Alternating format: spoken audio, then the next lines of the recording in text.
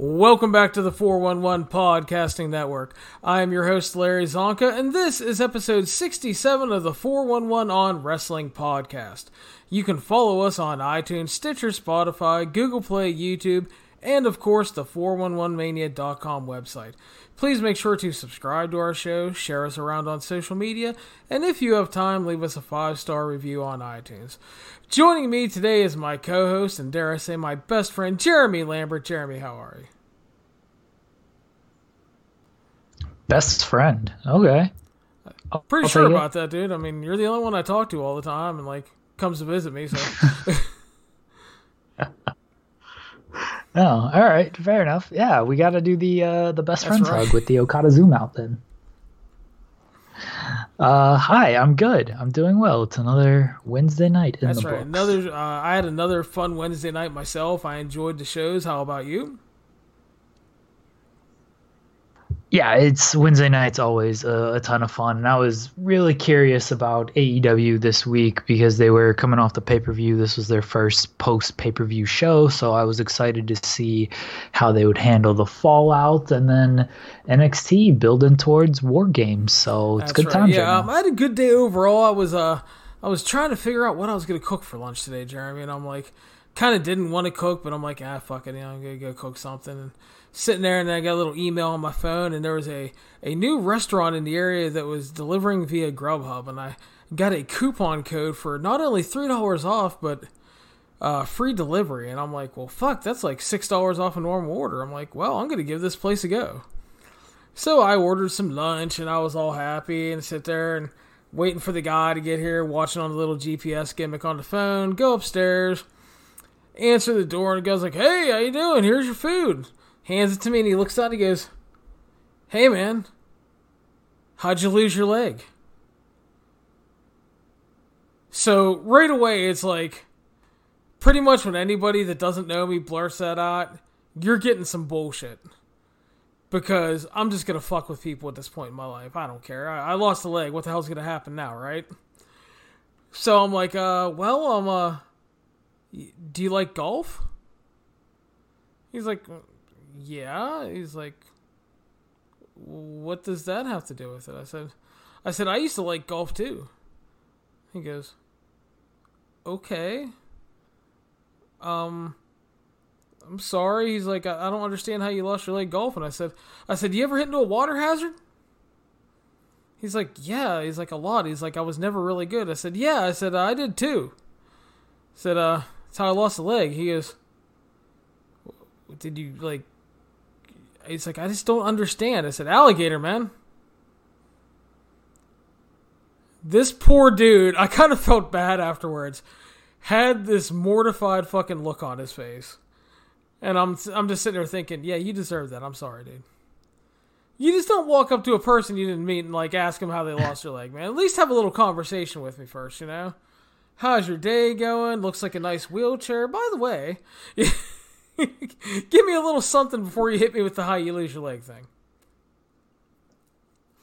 Oh, the food good at least? I'm gonna not only order from there, I might even go check the place out. It's like a little breakfast lunch place. It was a little local grow in Gastonia, and I got a delicious hamburger, and because I had to hit the $10 limit, I got a side of a biscuit and sausage gravy, so I got to try some lunch and breakfast. It was very good.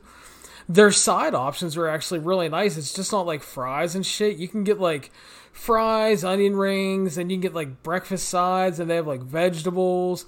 They have a salad. Then they also have mozzarella sticks and mini corn dogs as an option. I was like, holy shit. I'm like, well, check you guys out. I'm like, all right. Yeah, food was really good though. So I slightly feel bad for harassing the driver, but it's I have very few enjoyments in life sometimes, so I just take them where I can get them. That's good. I'm glad the food was at least good. And that guy, you gave him the Happy Gilmore story. Yeah, gotta use that one every once in a while. I didn't know if this guy, he looked semi-serious, so I didn't know if he'd buy me surfing off the Great Barrier Reef into Shark Attack story. So that's a good one too. And then I have the bear one in the woods. That's another nice one. So, but yeah, gotta have a little bit of fun. So, but we're gonna talk about the Wednesday night shows, Jeremy. But first of all, let's talk about WWE Backstage and the return of CM Punk. Yeah, they fucking announced this shit midnight on, I guess, Wednesday on like their least watched show. I mean, I guess he's gonna be on Backstage, but Jesus, what a time to do it. Yeah, I was pretty funny. I was like, because like everybody's like, oh, Backstage is on, this show sucks, nothing's going on, blah blah blah. There's like this line of tweets on my feed. And then, like, there's 8,000 fucking feeds of, holy shit, CM Punk's on TV. I'm like, where? Yeah, I'm like, what are we talking about here? I'm like, where the hell is he? And then they're like, he's on Fox. And I'm like, well, technically it's not Fox. Be more specific. It's Fox Sports 1, please. Like, help everybody out that has no idea why he's on TV. Right. They hit like the first 45 minutes of that show was just like nothing. They just talk about WWE and do promo school or whatever. And then they do the big contract news with Miz and Paige. It was literally all like the last 10 minutes of the show. They do the contract thing with Miz and Paige and Gargano not being cleared, and then they announce Team SmackDown for Survivor Series. And then the last 30 seconds, here's CM Punk. It's like, Jesus, y'all couldn't have spaced out some of this news stuff. Like some of us reporters got lives and shit. We don't feel like writing 3 news stories in 10 minutes. Yeah, Jerks. pretty much. You and I have talked about the possible return of CM Punk in some capacity to WWE when this news first broke. So he's kind of back. It's through Fox. He's going to appear on this show at least next week, and then I guess sporadically depending on scheduling or whatever. Here's the big question, Jeremy, and I think everybody's thinking of it. I mean, is this going to lead to the in-ring return in WWE for him? We all know that AEW made a play for him, reportedly offered him some good money, but I mean, I like how they offered him good money. Like, what do you think? They're going to offer him a shitty They deal? offered him a hot dog and a handshake. What the fuck?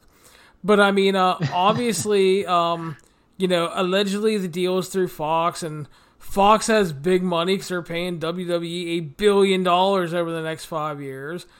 And even if it's not Fox and it's WWE, they have $2 billion in TV deals and all that Saudi money coming in, so they're not above paying for somebody to come back. Do you think he's back in the ring, and will it be for WrestleMania? If it's going to be anywhere, it's going to be WrestleMania because, yeah, where else would you do that at? I think it will happen. I don't know. I mean, obviously, I don't know for sure. But he's going to be around it a lot. He's going to be talking about it a lot. He's going to get the itch a little bit. They're going to pay him really well. I think it'll happen. I think it'll happen at Mania. The thing is like, if he does return, and I think it's very likely because things change. And yeah, he was the, I'm happy, fuck this stuff, don't need to go back for the longest time. And that's all well and good. I mean, things change. But the thing is, too, is he is now in a position of power. They didn't want him out there. They don't want him going to AEW. They don't want him going anywhere else. They have the money to pay him. And the thing is, he's in that position of power, so he could... First of all, this deal is probably a sweet deal. He's getting paid good money to do nothing but talk. Which, hey, more power to you. If you can get that deal, that's awesome. And maybe he never does return. Maybe he's just a talking head and hangs out with his friends and is happy and whatever, and that's good. But if he does return, he is... I will say, that dude is never working a full schedule again. There's no fucking way. No, definitely not. If he's going to do it, I think he does just a Mania one-off feud, and that's kind of it. And he probably wrestles somebody like Bryan or somebody he's comfortable with, who's not going to like push him to a really hard style. Like they'll push him in the ring. Like if he wrestled Bryan or Joe or one of his friends from those days, like he'll be pushed in the ring. But those guys aren't wrestling the style of like a Matt Riddle or somebody like that. Although maybe he could wrestle Matt Riddle and then he can say he has a UFC victory as well. Fair enough. But yeah, I mean, and like I said, we talked about this before and we speculated on it. We both at the time, I think, felt he would be back in some way. And I think obviously the Punk announcement is an appearance last night is obviously really interesting considering week 1 of that show did like 49,000 viewers. So I think Fox was like, well, we need to do something. Open up the checkbook. Yeah, it did seem kind of, I mean, maybe it was planned and they had it all planned for week 2, but honestly, like, why not just do it the premiere episode? That's when you would think you would have your largest audience, but they clearly didn't have their largest audience.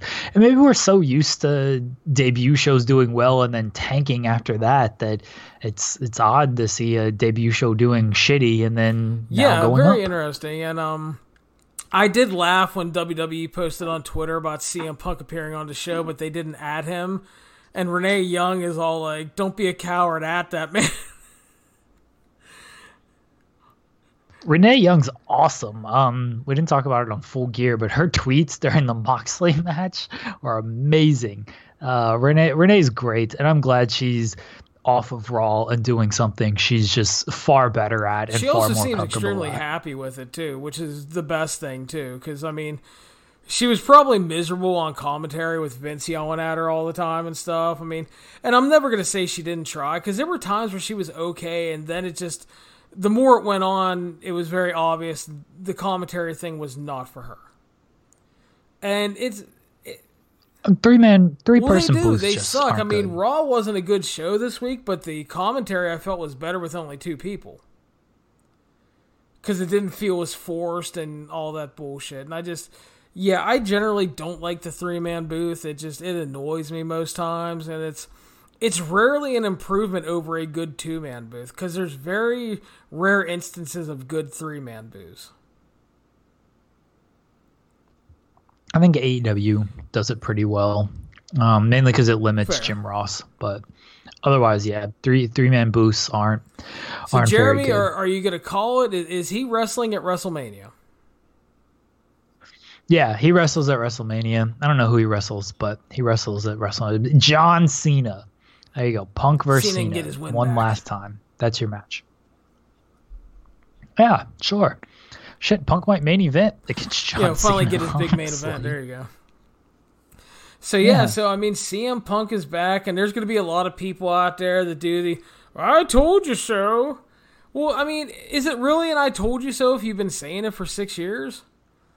Like, everybody's been guessing about it for 6 years. I mean, we've all speculated and talked about it. When this news came out, Jeremy and I both thought there was a very good chance. It's not an "I told you so" thing. The dude made a choice. I mean, hey, if he's happy, and like I said, if he gets paid and ends up just doing backstage for a long time and ends up not coming back but gets paid just to talk, again, that's a damn fine position to be in. Position of power, Jeremy, a good thing. Yeah, I mean, if he just does the backstage show, like, he's getting paid well, he can live his normal life, and good on him. Shit, it's a lot better than actually going in the ring, busting your ass, doing that whole schedule, and, you know, getting criticized for it and stuff. Like, he gets to criticize others now. This is a dream job for Punk. He just gets to sit there and be like, this sucks, this is good, and that's it. Like, this is CM Punk. Maybe he'll come off a little bit bitter, I don't know, but I'm sure he'll be happy with it. So is AJ Lee going to return? That's what people I want did to know. find it funny, though, that, like, the same people that have been like, I hope Punk comes back. I can't wait for Punk to come back. I miss Punk. I've seen some of these very same people, now that he's doing backstage, Punk's such a fucking sellout now, man. Wait. You've been begging for the dude to come back, and now you're going to call your man a sellout?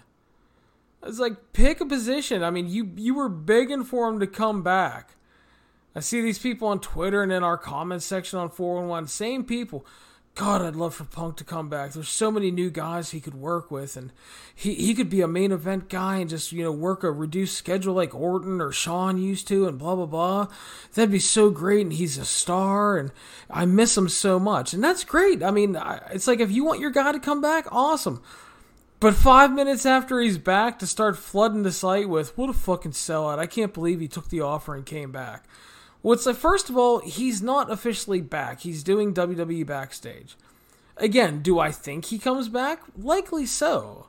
Because like Jeremy said, he's going to be around. He's going to talk about wrestling, hanging around his friends. Probably gets the bug. Maybe there's a match that, Vince throws a match at him he really wants. Or maybe he gets to work somebody new that he's never worked that really interests him. We'll see.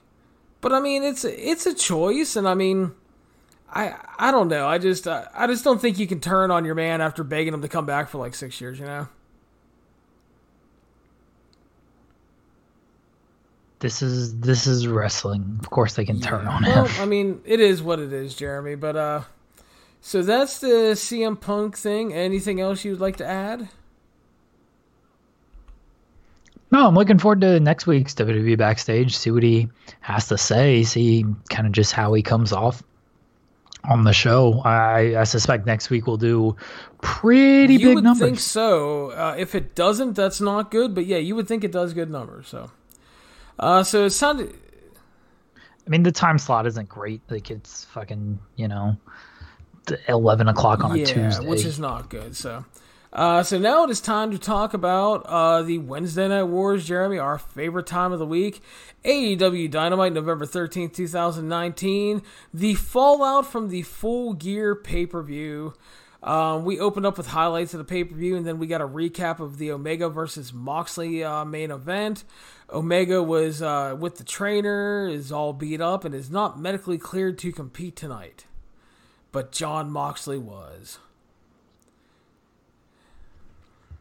Yeah, Omega's a pussy, apparently. He didn't hurt Moxley enough. And Michael Nakazawa was backstage there with the trainer, which segued nicely into the opening match, which was Jon Moxley pretty much destroying Michael Nakazawa 45 seconds.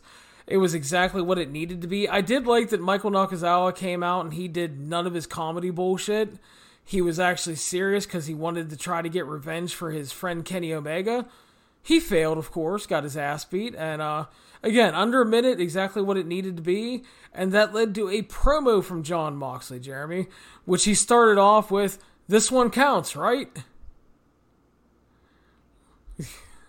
Maybe. If he asks like that, then Tony Khan, the voice of Tony Khan, might be like, "No, jerk, it's not going to count." He said he was not a liar. He delivered as advertised at Full Gear. Omega will never be the same again. But he will admit that Omega is a radical son of a bitch and that he does respect him because he had the balls to get into the ring with him in his match. Moxley will scorch the earth of AEW until he's the last man standing, but if anybody wants some, he'll let them know where they stand. But if you do, kiss your loved ones goodbye and have an ambulance ready because there will be no apologies. Jeremy, your thoughts on the opening match and promo? Moxley's threatening murder, and I'm for that. Fair enough. I mean, yeah. And again, this is one of those things we talked about. If you guys listen to the Full Gear podcast, Jeremy and I talked a lot about the kind of early issues with the promotion, the pacing of the shows, the need for video packages, a little bit more promo work from key people like a Jon Moxley, and we got that here, which I think is a good thing. Yeah, I'm all for Jon Moxley exactly. getting promo. Next up, the Dark Order defeated Jurassic Express, 9:25 via pin. Jeremy, your thoughts? It was fine. I like the Dark Order in this match, and I liked them the other week against Private Party as well. Their ring work, there's nothing wrong with that. The character work, I still have issues with because it's all over the place. Even this post-match angle, it was like, okay, so I guess Evil Uno is the leader here, and the other guys, even Grayson, are just like his minion people.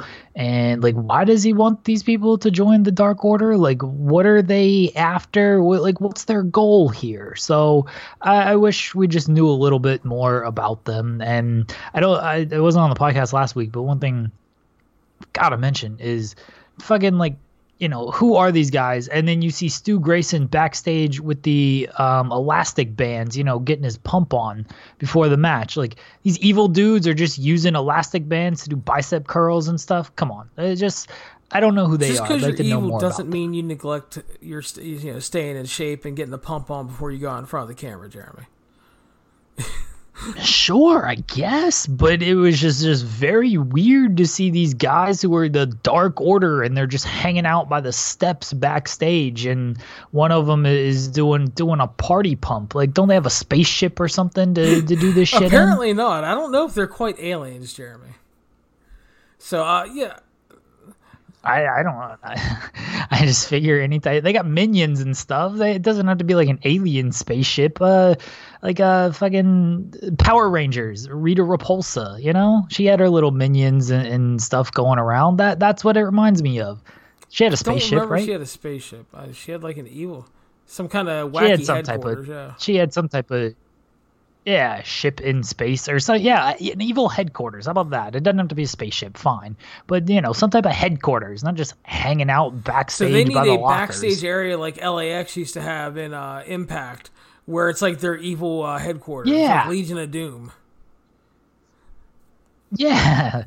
I guess AEW doesn't want to do that kind of wacky, like, meanwhile, at the Dark Order headquarters, and then you cut to a video package from like earlier in the day or something. But you got to do something with these guys because they're good talents, and I think they've been getting over with their ring work, and I think there is something there that's different from a lot of the stuff we see in AEW. The problem is their presentation just isn't there. Good match overall. Dark Order picked up the rebound win. Jurassic Express still winless.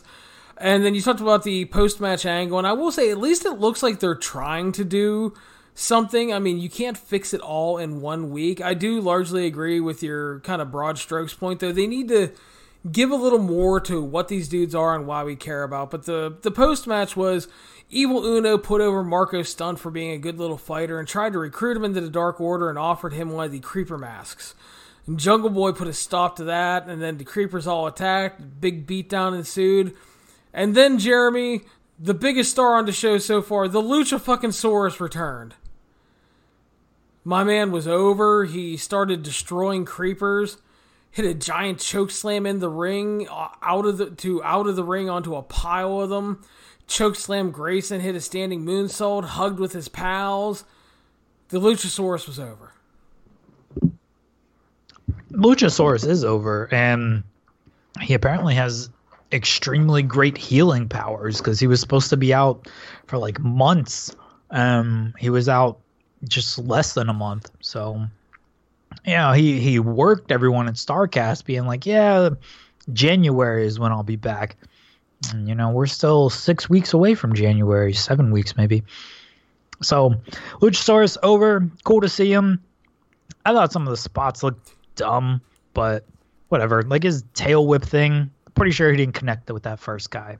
But he's over. The man is over, and he's good in this gimmick, or he's good with this group, because now Marco Stunt looks even smaller, and Jungle Boy isn't like the big dude in the tag team anymore, because Jungle Boy being the big dude in the tag team is just, it doesn't work. So now with Luchasaurus there, Jungle Boy's role, he gets moved into a better role for him. And Marco Stunt, more people will complain that he's even smaller than he was before, even though he didn't shrink. It looks like he shrank, though, next to the Luchasaurus. But he had those Jurassic powers to recover those. So I'm glad he's back, though. Glad it wasn't out, and glad it wasn't more serious than it could have been. So, yeah, I kind of liked that he was working everybody at StarCast, though. That's great. Next up, we had a triple threat match where Darby Allin defeated Shawn Spears, Peter Avalon, 340. Partway through the match, Joey Janela appeared, brawled with Shawn Spears to the back. That allowed Darby Allin to pick up the win. So they continued Shawn Spears and Joey Janela, which we kind of figured they would after the pay-per-view. And Darby Allin gets a win to get back on track. Peter Avalon is perfectly fine in his enhancement role because he is a good worker, and it didn't go too long, which again is an important thing. No need for this to go any longer than it did. And then this was always set up for the post-match for Darby Allin to call out Jon Moxley and accept his challenge from earlier in the show. I don't know why Shawn Spears was needed in this match outside of they wanted to continue the thing with Janela, but like just have Janela attack him backstage or something. And maybe I guess they don't do they did a backstage attack later. Maybe they didn't want to do too many backstage attacks. Honestly, we're just getting too many attacks on this show because, you know, we had one here, we had one the segment before with Dark Order and Luchasaurus. We had a couple more later on in the night. It's just a lot of attacks going on. Same with NXT. It's attack time in wrestling. It's a war, Jeremy. Yeah, match. I guess so. Match wasn't anything special because it didn't last long enough. And Darby winning, the right call. Glad Darby was back on TV. He's awesome, and he's got a death wish. So yeah, I'm all for he may that too. die next week when he faces Jon Moxley. Jon Moxley killed this man in front of like 20 people for Northeast Wrestling. He's gonna definitely kill him in front of millions for AEW. Next up, Nyla Rose defeated Danny Jordan 135 via pin. A fine squash to help reestablish Nyla Rose. Yeah, that's pretty they much announced what it that was. Dustin Rhodes should be back training in a few weeks from his broken arms at the hand of Jake Hagar. No update on his testicles after the low blow, though. They're probably fine. It took Hagar 2 to knock that one guy out of the fight, and Dustin Rhodes has stronger testicles than that fighter, I would imagine. So that's probably why there's no update. Hagar didn't Fair damage enough. him, really. They announced next week there will be a 12-man Diamond Battle Royal with the final two guys in the match facing off the next week for a special Diamond Ring Battle Bowl style. Yeah, I'm looking forward to this. I don't know what the fuck this Diamond Ring is all about, and I don't know. I assume it'll play into the storyline, but I'm a big Battle Bowl fan, and wacky gimmicks like this are cool with me. Bring back World War III, you cowards. Allie was then interviewed next. She was here to show what she can do, but she was screwed because what she could do was get her ass kicked because Kong and Brandy arrived, kicked the shit out of her, chopped off some of her hair as Kong took another scalp for her fancy hair belt. Yeah, it was fine. I like the Kong and Brandy gimmick. It's cool, except they just do the lights out thing too much. Yeah, they're using it a little too much as a transition thing, which is what we talked about on the last show. Just don't do it for Shawn Spears' entrance. Like it works fine with Brandy and Kong's entrance because it's cool. Like the MJF one and the next segment works. The Christopher Daniels thing at Full Gear was fine, but then you just use it on a random Shawn Spears entrance. Like no one cares about this guy. You don't need this lights out gimmick for him. Just have him come out with a chair. He doesn't need to be sitting there. Yeah, I mean I don't disagree because it's like. It's just, I don't know, fucking lights go out and there's fucking Shawn Spears in his little hoodie sitting there. It's like, okay. Fine. So. Or just only bring him back from only do his entrances during commercial break or something. That way when you come back, he's already there. It's like, hey, here's the 10 guy. To do something different, so. Next up, Jeremy Le Champion Chris Jericho arrived. And we got a big promo segment with him and MJF. Jericho basically said, much to the chagrin of many, he is still the champion. He's the greatest of all time and is still demanding a thank you from every member backstage of the AEW roster and management. The people that matter and not these jackasses in Nashville. He's beaten everybody put in front of him and proved Cody was an entitled millennial son of a bitch. And this led to Cody's music hitting. And everybody got all excited because Cody's gimmick hits and the spotlight hit and he starts rising up from the stage, but it was that son of a bitch MJF, Jeremy. Yeah, this was a proper use of... You kind of knew it was going to be MJF. Like, he had to come out at some point, and they hadn't advertised him throughout, and... You know he wasn't going to close the show because they had the big tag team title match, and so the top of the hour segment was the best time for him. So You kind of knew it was MJF, but it still worked because he played off of Cody's whole gimmick. So Chris Jericho's promo was great. Yeah, and he this. got big heat for it. He got the big asshole chance, and then he looked at Jericho and told Christopher that they would talk later. He threw in the towel. He explained that he threw in the towel to save Cody's career at the pay-per-view, so he's not the villain Cody is. Everybody loves Cody, but Cody doesn't give a shit about the fans and only cares about himself. He knows the real Cody. The real Cody is a liar, a user, and an abuser, and he took a young kid in MJF and saw someone he could try to make into a puppet. Cody wanted to be his mentor, but MJF knew that's bullshit because Cody claimed to care about him, but Cody just wanted to keep him under his thumb. Said you can't hold him down because he is the new face of AEW. He's better than Cody, and Cody knows it. Cody's not here, doesn't care about the fans, but he is a big fan of Jericho and knows Jericho wants him in the inner circle. They had some wacky banter where he was like, do you want me in the inner circle? And Jericho's like, do you want to be in the inner circle? He's like, but do you want me in the inner circle? Do you want to be in the inner circle? It was kind of wacky, but it worked really well because they were such smug assholes. MJF said he knew Jericho would like him to be in the inner circle jerk.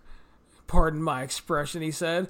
And knows Jericho loves the bubbly, but thinks that Jericho likes drinking too much because the fastest rising star of the industry doesn't need him.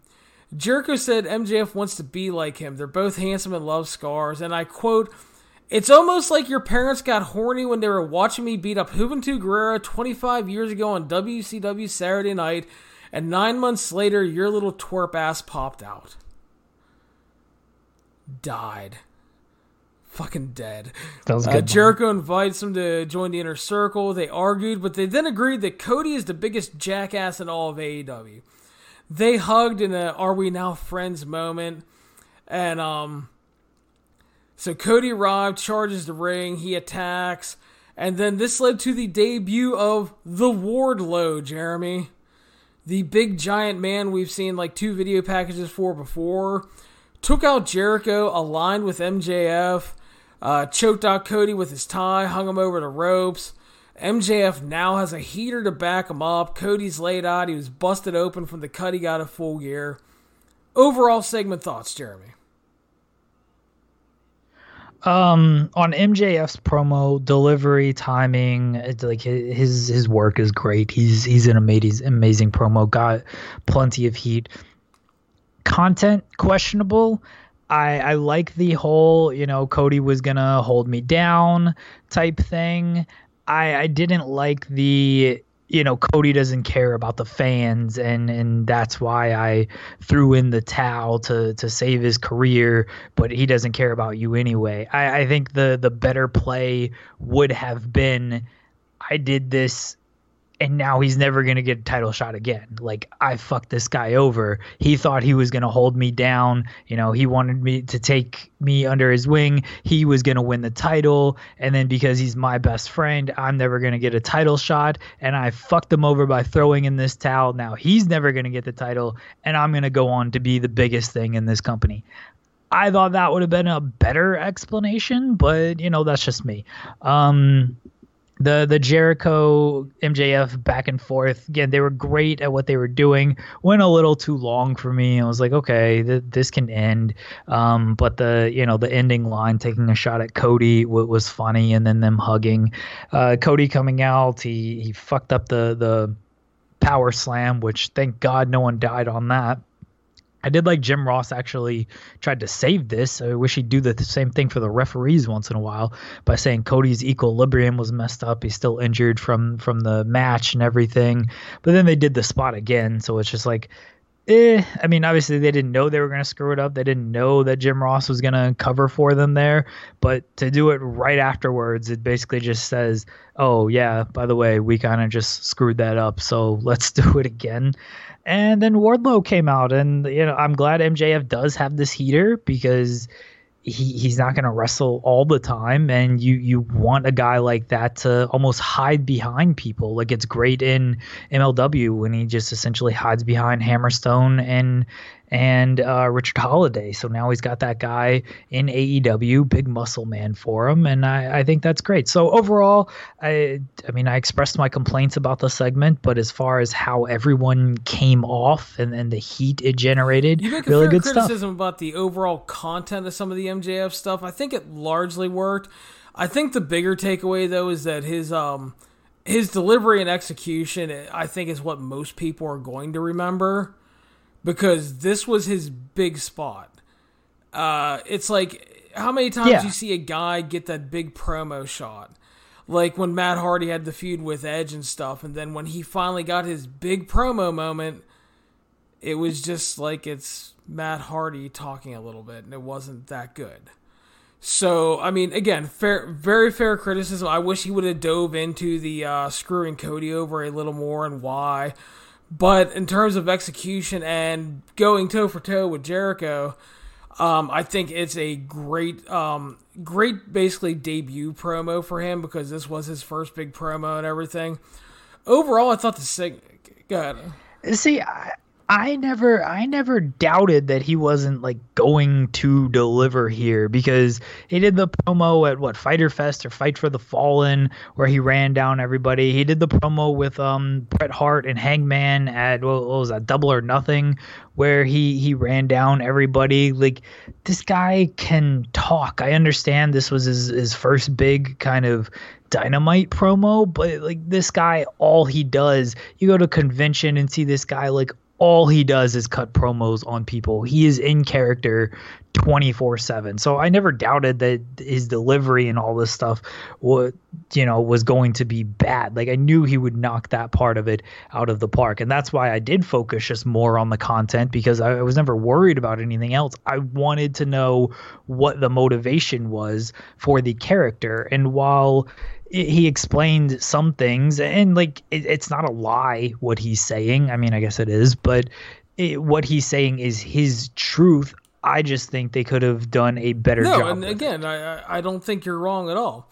But I do think that I didn't have any doubts overall, but I was a little worried just for the fact that it's one thing to cut a promo in MLW. It's one thing to cut a promo at Fyter Fest. It's one thing to do all the stuff he does at the conventions. But this was the big thing, and sometimes nerves get the best of the best. And he shook it off completely and was fucking great. So I love that. And I like the Wardlow pairing, because I like him having a big heavy. I think that's good. I think he'll play really well off that. Like you said, he's done some of that in MLW with like Hammerstone in front of him and stuff. So again, though, I think this is really, really good stuff. And again, I saw a lot of people in the live coverage that were like really surprised, and it's like, I don't know why you were surprised overall, because it's like a lot of people have been talking about it. He's really good. Just give him a chance. And he knocked it out of the park, and that's the big takeaway, I think. Yeah, he did great. He came off like a huge star, and now he's gonna feud with Cody.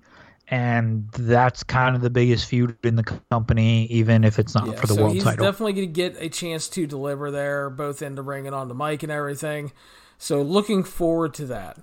We went back to the ring, Jeremy, for our rubber match between the Bastard Pack and Hangman Page.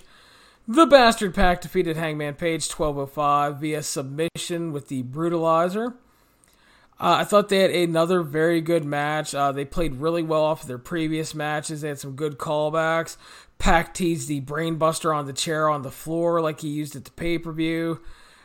Really enjoyed it overall. Pac has been like so good on TV. He comes across just like a star in every match. Everything looks so effortless to the guy. Page again did well, and it's just, I think Pac winning is the right call. And I think what really worked here is that the match was not only really good, but earlier in the show, they did a ton of angle-driven stuff, shorter matches and everything. And that's that contrast we talked about in the Full Gear podcast. So that when you have a match like this, like, it's great if you have like 3 or 4 great matches, and stuff, and that's a lot of fun at times. But you also have to break it up and do some other stuff and tell some other stories, which they did earlier in this show, which I felt made this match stand out even more than maybe normal. It was a good match. I still question having Pac losing at the pay-per-view just to get his win back here. Like, I understand it's a series. Me personally, I would prefer to have that undefeated guy over just taking a loss on the pay-per-view when you know that you're going to get him the win back 4 or 5 days later. So just why not keep the guy's record perfect? And so when he does get beat, like, it means a little bit more. But that's just me, because I don't think Hangman beating Pac at the pay-per-view, like, it looks like it means less now because he just lost a few days later. We talked about that Sunday. It's like when you told me that they were booking this match, and I was kind of like, why? I'm like, that's why I thought Pac should have won at the pay-per-view too. It's kind of a misstep in that regard, but he did win here, and the dude looks good. I wish they wouldn't have forced the series thing, especially because, like we said Sunday when we talked, it was the third time in 7 weeks. Yeah, it was just too much. And I get the story they're trying to tell with Hangman is, he's right there, but he can't quite do it. Like, he got the shot against Jericho, but he didn't win the match. Him and Omega won a match, but then they lost to Jericho and Sammy. Okay, he loses the Pac, but then he beats Pac at the pay-per-view, but then he ultimately loses the series. So he wins a battle but loses the war. Like, I get the story they're trying to tell with Hangman. I don't know if it's really clicking right yet, and I think they almost sacrificed Pac a little bit of what made him special in trying to tell this whatever is Hangman elite kind of story. So I would have just kept Pac undefeated, be a bastard, just beat people, and then set him up put the title on. And Pac. Again, we talked about this in the full year thing. I wish they would have avoided it too, but at least the match was really good, and I'll take that away. And again, like I said, they're mixing up the formula of the show a little bit, which again we heavily talked about in that last show. Backstage, the Bucks were brawling with Santana and Ortiz. Santana dove off of a forklift. They were all brawling. They knocked open a bathroom door, and Orange Cassidy was just standing there being Orange Cassidy and got a big pop for being Orange Cassidy, which I laughed at because, seriously, the dude is just standing there. And everybody popped. Yeah, but when you're over, but it's just over, like, he's like a fucking Easter egg in the Marvel Universe now. He's just like popping up in like the most random places, and it's hilarious. That's a good way to put it. They took out security, brawled into the arena. Santana and Ortiz used a blackjack. They took out Nick's injured leg from the pay-per-view with it. They attacked Matt, painted a target on the stage, powerbombed him through it like he was Ricky Morton. Brandon Cutler tried to make the save. He got taken out. Private Party finally ran them off as security came out. And Santana and Ortiz face Private Party next week, as well as Mox versus Allen. The brawl was cool. It was, and still kind of like just a lot of attacks going on. And I mean, I don't know who initiated this brawl anyway. It looked like the Bucks did. Or they're sore losers. They lost at the pay-per-view. Then they even got their heat back with Rock and Roll Express, and they attacked these men backstage. They're very sore losers, these young Bucks. Yeah.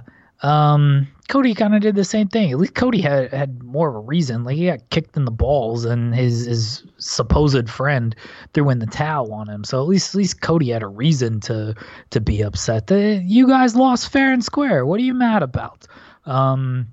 I like the brawl, though. I like the spray paint gimmick that I guess Proud and Powerful are doing. I'm not calling them that. Santana and Ortiz are doing, where they spray paint the target and then power bomb someone through it. I think that's cool. I'd like to see them do this for, not just on the stage, like spray paint a car windshield and then put someone through that. I think they could do some funny stuff with that. So I liked it in Private Party and Santana and Ortiz. Next week should be good, except the problem with it is, spoiler alert, the best friends beat Private Party on AEW Dark. So we're going to watch these guys lose to the best friends who have like no wins on Tuesday. And then we're supposed to, take them serious against Santana and Ortiz. Like, that just doesn't make sense. Yeah, I read that spoiler too, and I was like, that made no sense. So, I mean, I get that you want to have like the best friends not always lose, but if that's the case, then put them against someone they can beat. Like the Young Bucks beat T-Hawk and Lindemann. Like, why couldn't best friends just beat those guys? Did the Young Bucks really need a win? Like, they're fine. I guess they want to win because they just lost, but like they're fine. The Young Bucks could have faced someone else. I don't know. I just like, why beat Private Party knowing that 24 hours later the viewing audience is going to watch them against possibly your top team, or at least your second team. They've right used now. Alex Reynolds and John Silver in the past, who are a really good independent tag team. Bring those dudes in to do the job to the best friends, because it would at least be a good match. I mean, maybe you probably want a stronger main event than that, and I guess that's their thinking. They're like, oh, best friends, well, then you Private put the Party, Bucks like match that's in the a main event, strong and you flop it event. around. Again, they should have put a little more thinking agree. into that one. Yeah, or to use Angelico and Jack Evans, like they're beating them at every turn anyway. They can lose Kip again. Sabian and some other dude in there. Who cares? They're building Kip Sabian, brother. Anyway, main event time.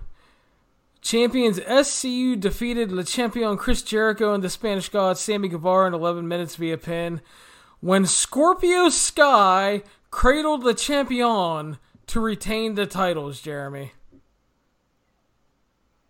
Yeah, I like this finish. They were clearly running short on time, but they're trying to.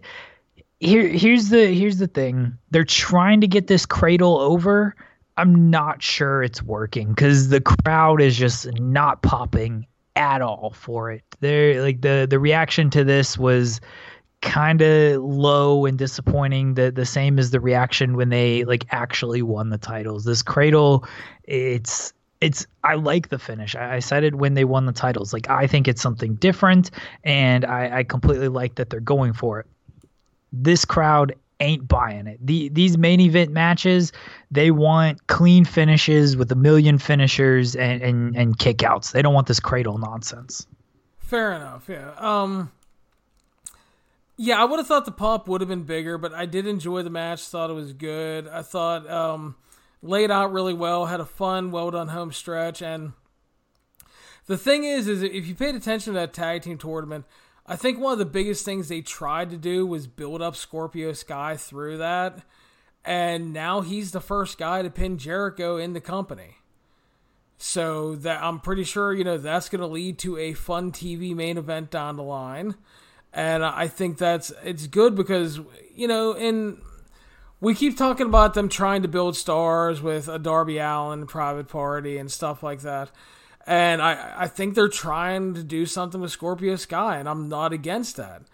I specifically love Jericho throwing a fucking fit and destroying shit afterwards, because I hate when somebody fucking loses and they do that little smile and point at the guy like, oh, you got me. No, Jericho's a conceited, arrogant asshole. He should be pissed off. He's never been beaten in AEW. He thinks he's perfect. He thinks everything is owed to him. He thinks everybody should thank him. He thinks he's the reason the company's on TV. He thinks he's the fucking shit. So the fact that he lost should fucking enrage him to no end. So I love that. Yeah, I like the post-match temper tantrum callback to the 90s Chris Jericho character there, with the chair slamming into the ring posts and stuff. So I like Jericho's reaction to all this. I like Scorpio Sky winning because I do think he has star potential, and I think the TV main event that they eventually do will probably be really good. assuming, they'll probably get time. Yeah, so yeah, it'll be a good match. It's just that finish is just coming off a little flat. But, hopefully, because when they do this TV main event, Scorpio Sky is going to cradle Chris Jericho. And when it happens, I hope it gets the reaction that it deserves, because they are trying to get this over. And even though the reactions have been a little flat on the finishes, if they do this cradle, 14 minutes into this main event match, and it comes off as a near fall where the entire crowd buys it, then it's all worth it. Then those flat finishes are completely worth it. It's like when they were doing the Shooter Umino and Tanahashi when he fucking almost beat him in the New Japan Cup. Everybody bought that small package at that one point because they buy when the Lions do that stuff. So yeah, you're right. If they can get that one big reaction, definitely will be worth it. So I think they'll have a good match when they have the match. Yeah, very good probably, because both guys are really good. And Jericho, if you looked at everything he's done so far, he's been really giving in his singles matches. He was really giving to Paige, even though I didn't think it was a great match. He was extremely giving to Darby Allin, and the Cody match was great. So I think him and Scorpio Sky will have a damn fine match. Yeah, it'll be good. And Scorpio, he's getting over. Jericho's over. So, and both guys, Scorpio can work, and Jericho can work to his strengths. So that brings us to NXT for the evening, Jeremy. Kicked off in-ring action. Cruiserweight champion Lio Rush defeating Angel Garza at 12:50 via pin. I thought they had a really good opener. I thought it was a hot way to kick off the show. They had a good crowd for it. Everybody worked hard. The only thing I didn't like was the finish, because Lio Rush makes his big comeback, hits the final hour for 2, goes up top and hits one to a partially standing Garza and pins him, but Garza had a hand on the ropes and the ref didn't see it. It felt kind of cheap way to get to a rematch that they really didn't need to do, because the match was really good. They're poking fun at AEW because the referees, they're blind. I like the match. Thought it was good. Leo and Garza are both fantastic pro wrestlers, so no surprise that the match was good. Yeah, the finish, maybe not necessary. I get they're trying to build a rematch. The rematch will probably be great. You put this rematch on TakeOver, and it has, I don't know if they'll do that, but it does have show-stealing potential in that regards. It's just, they didn't want to outright beat Garza, and if you don't want to outright beat a guy just yet, then don't do it. Nobody's forcing you to book this match. So the finish was a little too protective for my liking, but the rematch will be fun. So we see Tegan Nox and Rhea Ripley had been laid out outside of the NXT arena. And that led us back to the ring where the real fucking shooter, Xia Li, defeated Aaliyah in 2 minutes and 5 seconds via pin when she kicked her in the fucking face and broke it, busting her open. Yeah, that didn't look good. Yeah, Xia Li, she might get a big push out of this. Ain't nobody trying to fuck with her right now. Felt bad for Aaliyah because that looked like it sucked. She's been in developmental for 19 years. Yeah, that's true, and this isn't gonna. I don't think this was her fault. I don't know if anybody was really at fault. If anybody, Xia, because she might have gone in a little too hard on it. But yeah, Aaliyah, she's finally kind of found herself, and with Vanessa Bourne, and yeah, this sucked. Yeah, from what I can tell, it looks like she had her hands up. I just think Xia Li had a little too much starch on that kick. Yeah, that's what it looked like. So I think this is more on Xia than Aaliyah. Don't fuck with Xia Li. She'll real kick you in the damn face. face. Sin Cara. So, That's but yeah, right. she was legit busted open around her nose and mouth and stuff. Had to be checked on after the match. So she posted a nasty picture on Instagram and Twitter showing that off. So a little rough looking. Next we got promo time with Finn Balor. Balor arrived and explained that he's no longer proud of NXT and calls it a joke. said Johnny Gargano was supposedly the heart of NXT, but then he got injured from something that happened 3 weeks ago, and he's not around anymore. Calls the roster a bunch of little boys crying for sympathy when they're hurt. Even guys like Matt Riddle got hit last week and hasn't been seen since, which of course led to Matt Riddle arriving. He attacked. They brawled to the outside. Balor backed off. Riddle tells him that he can't run forever. Undisputed surrounded the ring. Adam Cole said that Riddle was in the wrong place at the wrong time, but Ciampa and Keith Lee made the save. They had the big standoff. Keith Lee wanted to face Adam Cole, but Roddy Strong gave Adam Cole the night off and said he would face Big Keith Lee. Your thoughts? The Balor promo was fine. The whole thing with Matt Riddle, he got injured last week and hasn't been seen. Dude, y'all haven't had television since then. Where was he gonna show up? The live events? I don't know. I guess NXT did live events this past weekend. But yeah, that was dumb. But I did like the shots at Gargano. I thought that was good. And then they set up Roddy Strong and Keith Lee, and I'm all for Roddy Strong and Keith Lee. And that's what we got next. Keith Lee defeated North American Champion Roderick Strong 17-25 via pin. As we all know, Jeremy, these two guys are awesome. So they had a really good match. Yes. Everything they do is pretty much great. So the win, the match not only helped build to the War Games match, which is set up, but it also sets up Lee as a potential title challenger after that show, which I did like as well. Yeah, I like Keith Lee winning here because you can beat champions in non-title matches to set up future title matches, and it works even better if it doesn't take place immediately the next week, and it doesn't look like this one will.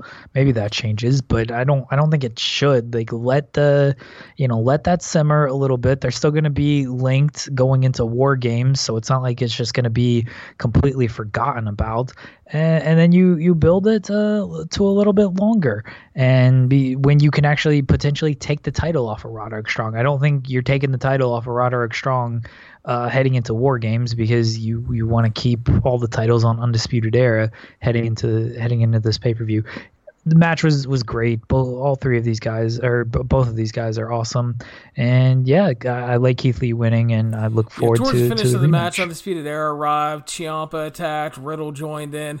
They all brawled until Finn Balor laid out Riddle with a sling blade, running double stomp, and that eventually Lee ended up picking up the win. But that set up the post-match, which was Undisputed Era attacking Lee and Ciampa until Dominik Dijakovic made the big save, laid out Cole with Feast Your Eyes, told Ciampa he wanted in War Games and shook hands with him, and then after a bit of hesitation and tension, Keith Lee offered his former rival Dijakovic the big handshake. Yeah, Dijakovic gets into the War Games match, which is a good call, and it looked like that was fairly obvious call based on the past couple weeks of television. So I like this. Post-match angle was fine, and I guess things kind of changed later in the night. Outside, Jessamine Duke, Marina Shafir, and Candice LeRae were all laid out. The Hitman or Hitwoman continued. Triple H was there. He was not happy about it. And Scarlett Bordeaux made her low-key NXT on-screen debut checking on Candice LeRae. Scarlett Bordeaux is the attacker. She had Killer Cross doing all the dirty work, man. I'm telling you. Killer Cross does not exist. He is a mythical creature. Unfortunately for him, man, he didn't get that... Guess he didn't get that release, man, because he would have been fun in the Wardlow role. He really would have. That would have been a good role for him. But yeah, he's just stuck doing almost literally nothing right now in Impact. Next up was Isaiah Swerve Scott defeating Bronson Reed. Jeremy, 12 minutes via pin. Your thoughts? shocked they got this much time, but I'm glad they did. They had a good match. Bronson Reed's good. Swerve Scott good. I'm glad that Swerve Scott won as well. I think they've got something with him. It's just a matter of actually building him up and doing something with him. And they're trying. He's on 205 Live and stuff as well. So they're giving him a fair amount of screen time across various programs that they have. So I like this match, and I like Swerve Scott. I hope I like they both stick guys. with him. I was surprised they got 12 minutes this deep into the show as well, but made sense when what came next, which we'll talk about here in a minute. But they got some time. I thought both guys got to shine. Good and fun match. It was a good, friendly match. They fist bumped at the beginning. They shook hands afterward, and they're just good wrestle lads, Jeremy.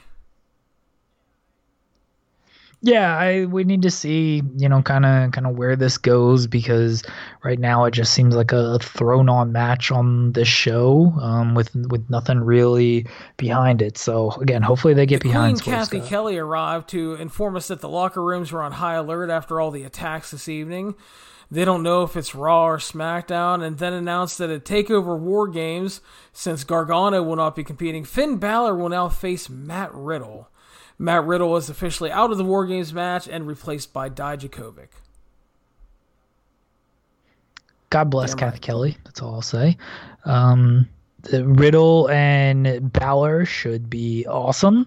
Glad that's happening. And now the Team Ciampa needs a fourth guy, and I don't know. You got any ideas for it? Because they haven't really hinted at too much. It doesn't seem like Swerve Scott. If he's healthy, Velveteen Dream. Yeah, that's true. I kind of wrote him off because he just hasn't been around, and it didn't look like he was going to be healthy. But yeah, if he's healthy, Velveteen Dream certainly makes the most sense. Like, if he's not healthy, though, there's no one else that's like sort of in this storyline. I'm thinking it's going to be Dream, though. I mean, like you said, nothing else kind of makes sense, and nobody's really ready for that spot because Gargano is obviously not wrestling. So yeah, we'll see. Next up, we were supposed to have Killian Dane versus Pete Dunne. That did not happen because Damian Priest got involved, attacked Dane, stared down with Dunne. They charged at each other. They brawled. Dane got involved. Security broke him up. Damian Priest then beat the shit out of them, hit a big splash mountain bomb onto the pile on the floor, hit the step-up tope to take out Dunne and Dane. And we're still building to that triple threat that's eventually coming. I like the build. Should be a good triple threat. Damian Priest kind of over at Full Sail. Got a good reaction here, so that's good. Good on him. And I like all three guys. I really like Dunne and Damian Priest. This feud, I don't know. Like it doesn't do a ton for me. It's just kind of an odd group of guys to be throwing into a feud, and it hasn't like completely clicked, even if I like two of the three really well, and Killian Dane's fine, and I think the match will be good, but the angle sets up the triple threat, should be a good match, but this overall feud isn't really hitting me it comes too off hard. a little odd and clunky at times, but I think the match will be really good, so it's at least the build is not bad. It may be a little uneven, but it's not bad. I will say that. Mia Yim is interviewed about the main event. She knows she has to look over her shoulder tonight. Dakota Kai arrived and said that there's no hard feelings with Mia getting picked for Team Rhea Ripley, and that if something goes down tonight, she promised to have her back. And I think almost everybody at this point was contemplating if the heel turn was coming, Jeremy. Yeah, Mia Yim doesn't do a ton for me, but I do like this angle. They announced that next week, Dijakovic versus Cole in a ladder match for the War Games advantage, which they were doing here in the main event tonight. Can Adam Cole get a break? This man has a fractured wrist, and like legitimately, and they put him in, he's wrestling Bryan and Seth Rollins. He's wrestling, and then who did he wrestle on NXT that week. He wrestled in the six man, didn't he? Or the tag team match? I didn't. I just now watched the show, but no, he attacked. He wasn't in that six man. Still, he wrestled 2 matches on the week on short notice. Now they're putting him in a ladder match. They're putting him in War Games next week. Like, Jesus Christ, could Kyle O'Reilly not do this match? Yeah, he might die in a ladder match. Could somebody else not do it? It's like, I am not, number one, I'm not a fan of them booking back-to-back ladder matches with the same stipulation. I think that's a little overkill going into War Games. Second of all, I agree with you on the Adam Cole thing. I think it's a huge mistake booking him in a ladder match with a fucked up hand and wrist ahead of War Games. You're asking for trouble. Like, you're booking him in a ladder match. You're booking him in a War Games match. He's probably going to be part of Team NXT at Survivor Series. Like, isn't next week the go home show for War Games as well? Yeah. Are we that close? Yeah, so you're literally booking this guy in 3 matches, 2 of which are gimmick matches, which already have a high risk of injury possibility. He already has a fractured wrist, and then you expect him to be healthy for Survivor Series, assuming he's on the team. That's not confirmed. I'm just assuming that he is because he's part of the whole invasion angle, and they're not doing the title versus title match. So, what else is he gonna do? It's just an unnecessary risk. Again, put somebody else in that match. Put Fish or O'Reilly in the match. Dude, seriously, they really should. So I don't like the booking of that. I think it's very risky, very, very risky. And then they'll have them wrestle in Poughkeepsie on Thursday night or something. So next up was the ladder match for the advantage in the women's War Game match. Io Shirai defeated Mia Yim in 20 minutes, Jeremy. Your thoughts? I'm glad Mia Yim's not dead, because Jesus, that bump she took to the outside looked like it absolutely sucked. And she got busted open in this match as well. It was a great match, like really awesome ladder match. And both these ladies went out there with something to prove. And I mean, the heels winning is the right call because only an idiot would have a babyface advantage in War Games. And I think WCW almost tried to do it once, but they didn't. I think Bischoff wanted to do it and was like talked out of it but maybe I'm misremembering that. TNA definitely did it though, so yeah, that was just what a company. So yeah, the heel winning, the right call. Io rules. I love Io. I want just Io in my life forever. She's amazing. Yeah, she Jeremy spoke about Mia getting busted open. Io hit a missile drop kick at one point to a ladder into Mia's face, which is what busted her open. They had to scramble at that point because Io was doing a gimmick where she had her hand attacked earlier in the match, so she did an awesome job of so many little things in this match, selling her hand, having trouble opening the ladder and stuff like that, which gave them time to clean up Mia and for the ref to communicate what was going on. That led to the finishing stretch where the NXT UK Women's Champion Kaylee Ray arrived, took out Dakota Kai, toppled over the ladder as Mia was climbing and sent her through the ladder bridge at ringside, which is where she almost died. That allowed Io to win to get the advantage for the heel team and also set up Kaylee Ray joining Team Baszler as the final addition, which, very cool addition. I actually like her getting involved in this. Team Shayna Baszler was about to have a big celebration on the ramp, but pissed off Pam arrived as Bayley attacked her with chair shots and laid her out until she was chased away to close the show. So, was Bayley the mystery attacker all night, Jeremy? I guess so. That's what it seemed like. I think she tweeted that it was kind of her and she laid everybody out. So I guess that mystery is solved. Kaylee Ray is a cool addition to Team Shayna Baszler, because yeah, it looked like a Dakota Kai heel turn was potentially coming there, and they did a nice job of teasing that. But I'm glad they didn't do it. Like that's something you can. One, it's not even necessary. Like, does anybody really want to see Dakota Kai be a heel? Two, it's something you could potentially revisit in the future as, more motivation down the line for why she is turning heel. Hey, remember when you guys overlooked me at War Games? Like, you can use that as part of her motivation. So I like that they didn't like just pull the trigger on this after a week. Like, I thought the MJF feud or the heel turn was maybe a little too quickly, and this one they're doing a seemingly of a slow burn of it. So I like that. And Kaylee Ray, again, a cool addition because kind of unexpected. I don't think many people really thought that Kaylee Ray was going to be the final participant for Team Shayna Baszler, and it gets NXT UK on there. They're obviously, there's a lot of brand synergy there. NXT UK is just a dead show. I can't even remember the last time Kaylee Ray appeared on that show, and granted I'm a couple weeks behind, but it's a dead show. Walter and Imperium are pretty much just regular NXT guys at this point as well.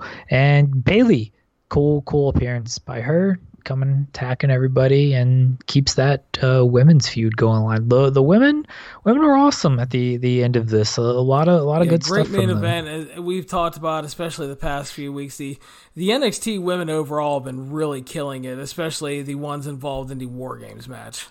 It's been the best stuff for me, like the on NXT, and the guys' War Game stuff has been strong as well, but the women's War Game stuff is just really I think they're doing an excellent job with it. I think Bayley, I love the fact that Bayley was so frustrated with NXT that she flew back from Europe just to beat the shit out of some people. So awesome.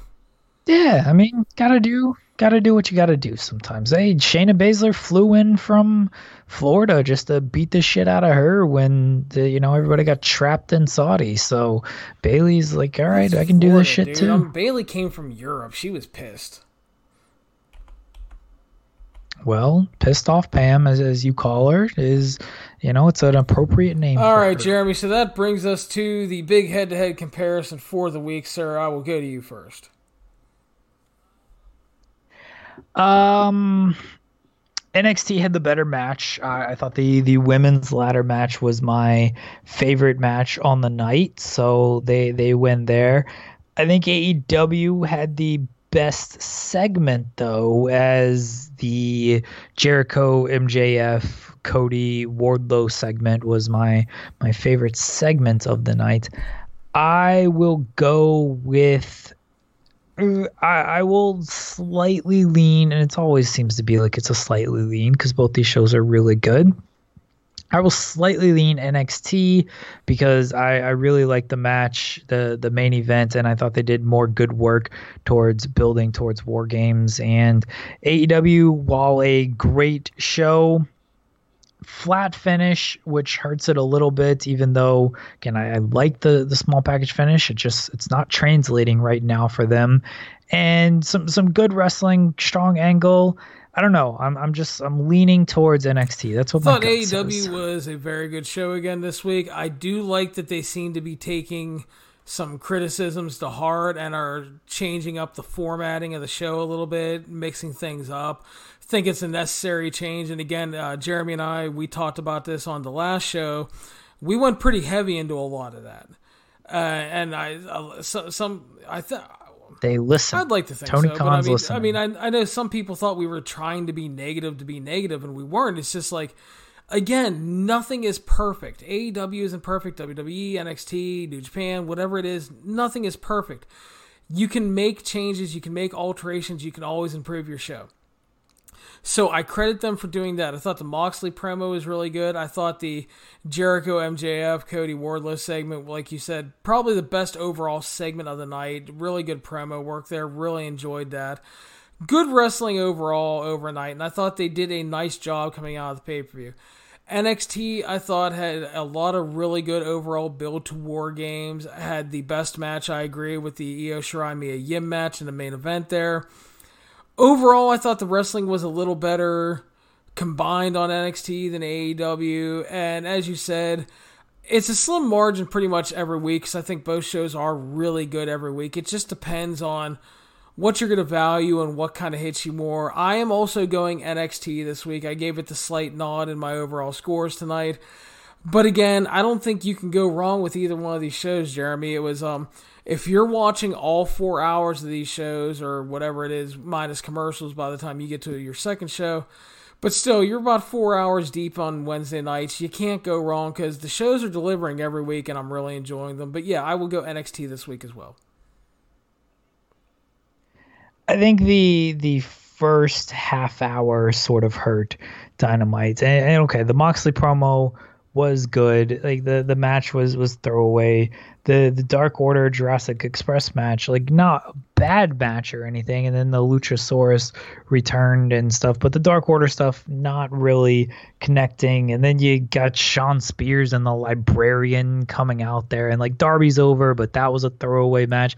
Just a lot of throwaway matches in that first half hour and an hour. Like there was like three. I mean, the Darby Allin match wasn't technically a squash, but it went only 3-4 minutes. Like there were three just really short matches in that first hour, and the Dark Order match was good, but yeah, it wasn't, anything spectacular. Like I didn't think it was as good as the Lio Rush and Garza match. So the wrestling was stronger on NXT. The angle work was stronger on Dynamite. So it comes down to, I guess, your kind of preference on that is, if you like the sort of heavy angle show on Dynamite, you probably enjoyed that more. If you like the more wrestling heavy show, you probably enjoyed NXT. But again, very good shows. Wednesday nights remains the best night of the week. It's great. It's always great, and we will see. Is this the week NXT wins the ratings? They were really close last week. We didn't get a chance to talk about it because I hadn't seen the NXT show yet, and I was away. But it was what? It was just a few thousand viewers that it was like nine, nine NXT was right there with them. If that, yeah, not a lot. Yeah. I mean, it's possible, but like they didn't do a lot of NXT heavy stuff on Raw and SmackDown this week. Yeah, it was really the NXT UK stuff and then Walter and those guys weren't even on the show tonight. So yeah, it's I think Dynamite is going to win this week, and I think the gap is actually bigger than what it was last week. I think last week was a boost because of the strong nights for SmackDown Raw with the NXT invasions, but we didn't get that this week. AEW coming off a strong pay-per-view with some big fallout kind of questions, typically or mainly the MJF turn. I think there was just sort of more interest in AEW coming into, like, me personally, I was way more interested than Dynamite over NXT. And NXT show was really strong last week too, but they almost lost the momentum because they did the UK shows and they weren't flying over the NXT roster for the Raw and SmackDown UK show. And so they sort of hurt their own momentum in that regard. So I think the gap is back to a good... I'd be really surprised if it wasn't over 50,000. I think it'll still be pretty close, but I'm confident in saying it'll be 75,000. I think the combination of WWE not following up on the main NXT guys on Raw and SmackDown, combined with AEW coming off of a pay-per-view, because traditionally most wrestling shows will see a bump after a pay-per-view because of the curiosity and the fallout factor. So, I mean, I would think AEW wins this week. If they don't, that I would think is not good because, again, WWE did almost nothing with the NXT stuff outside of the NXT UK stuff. So I would look at that as a big negative if they lost this week.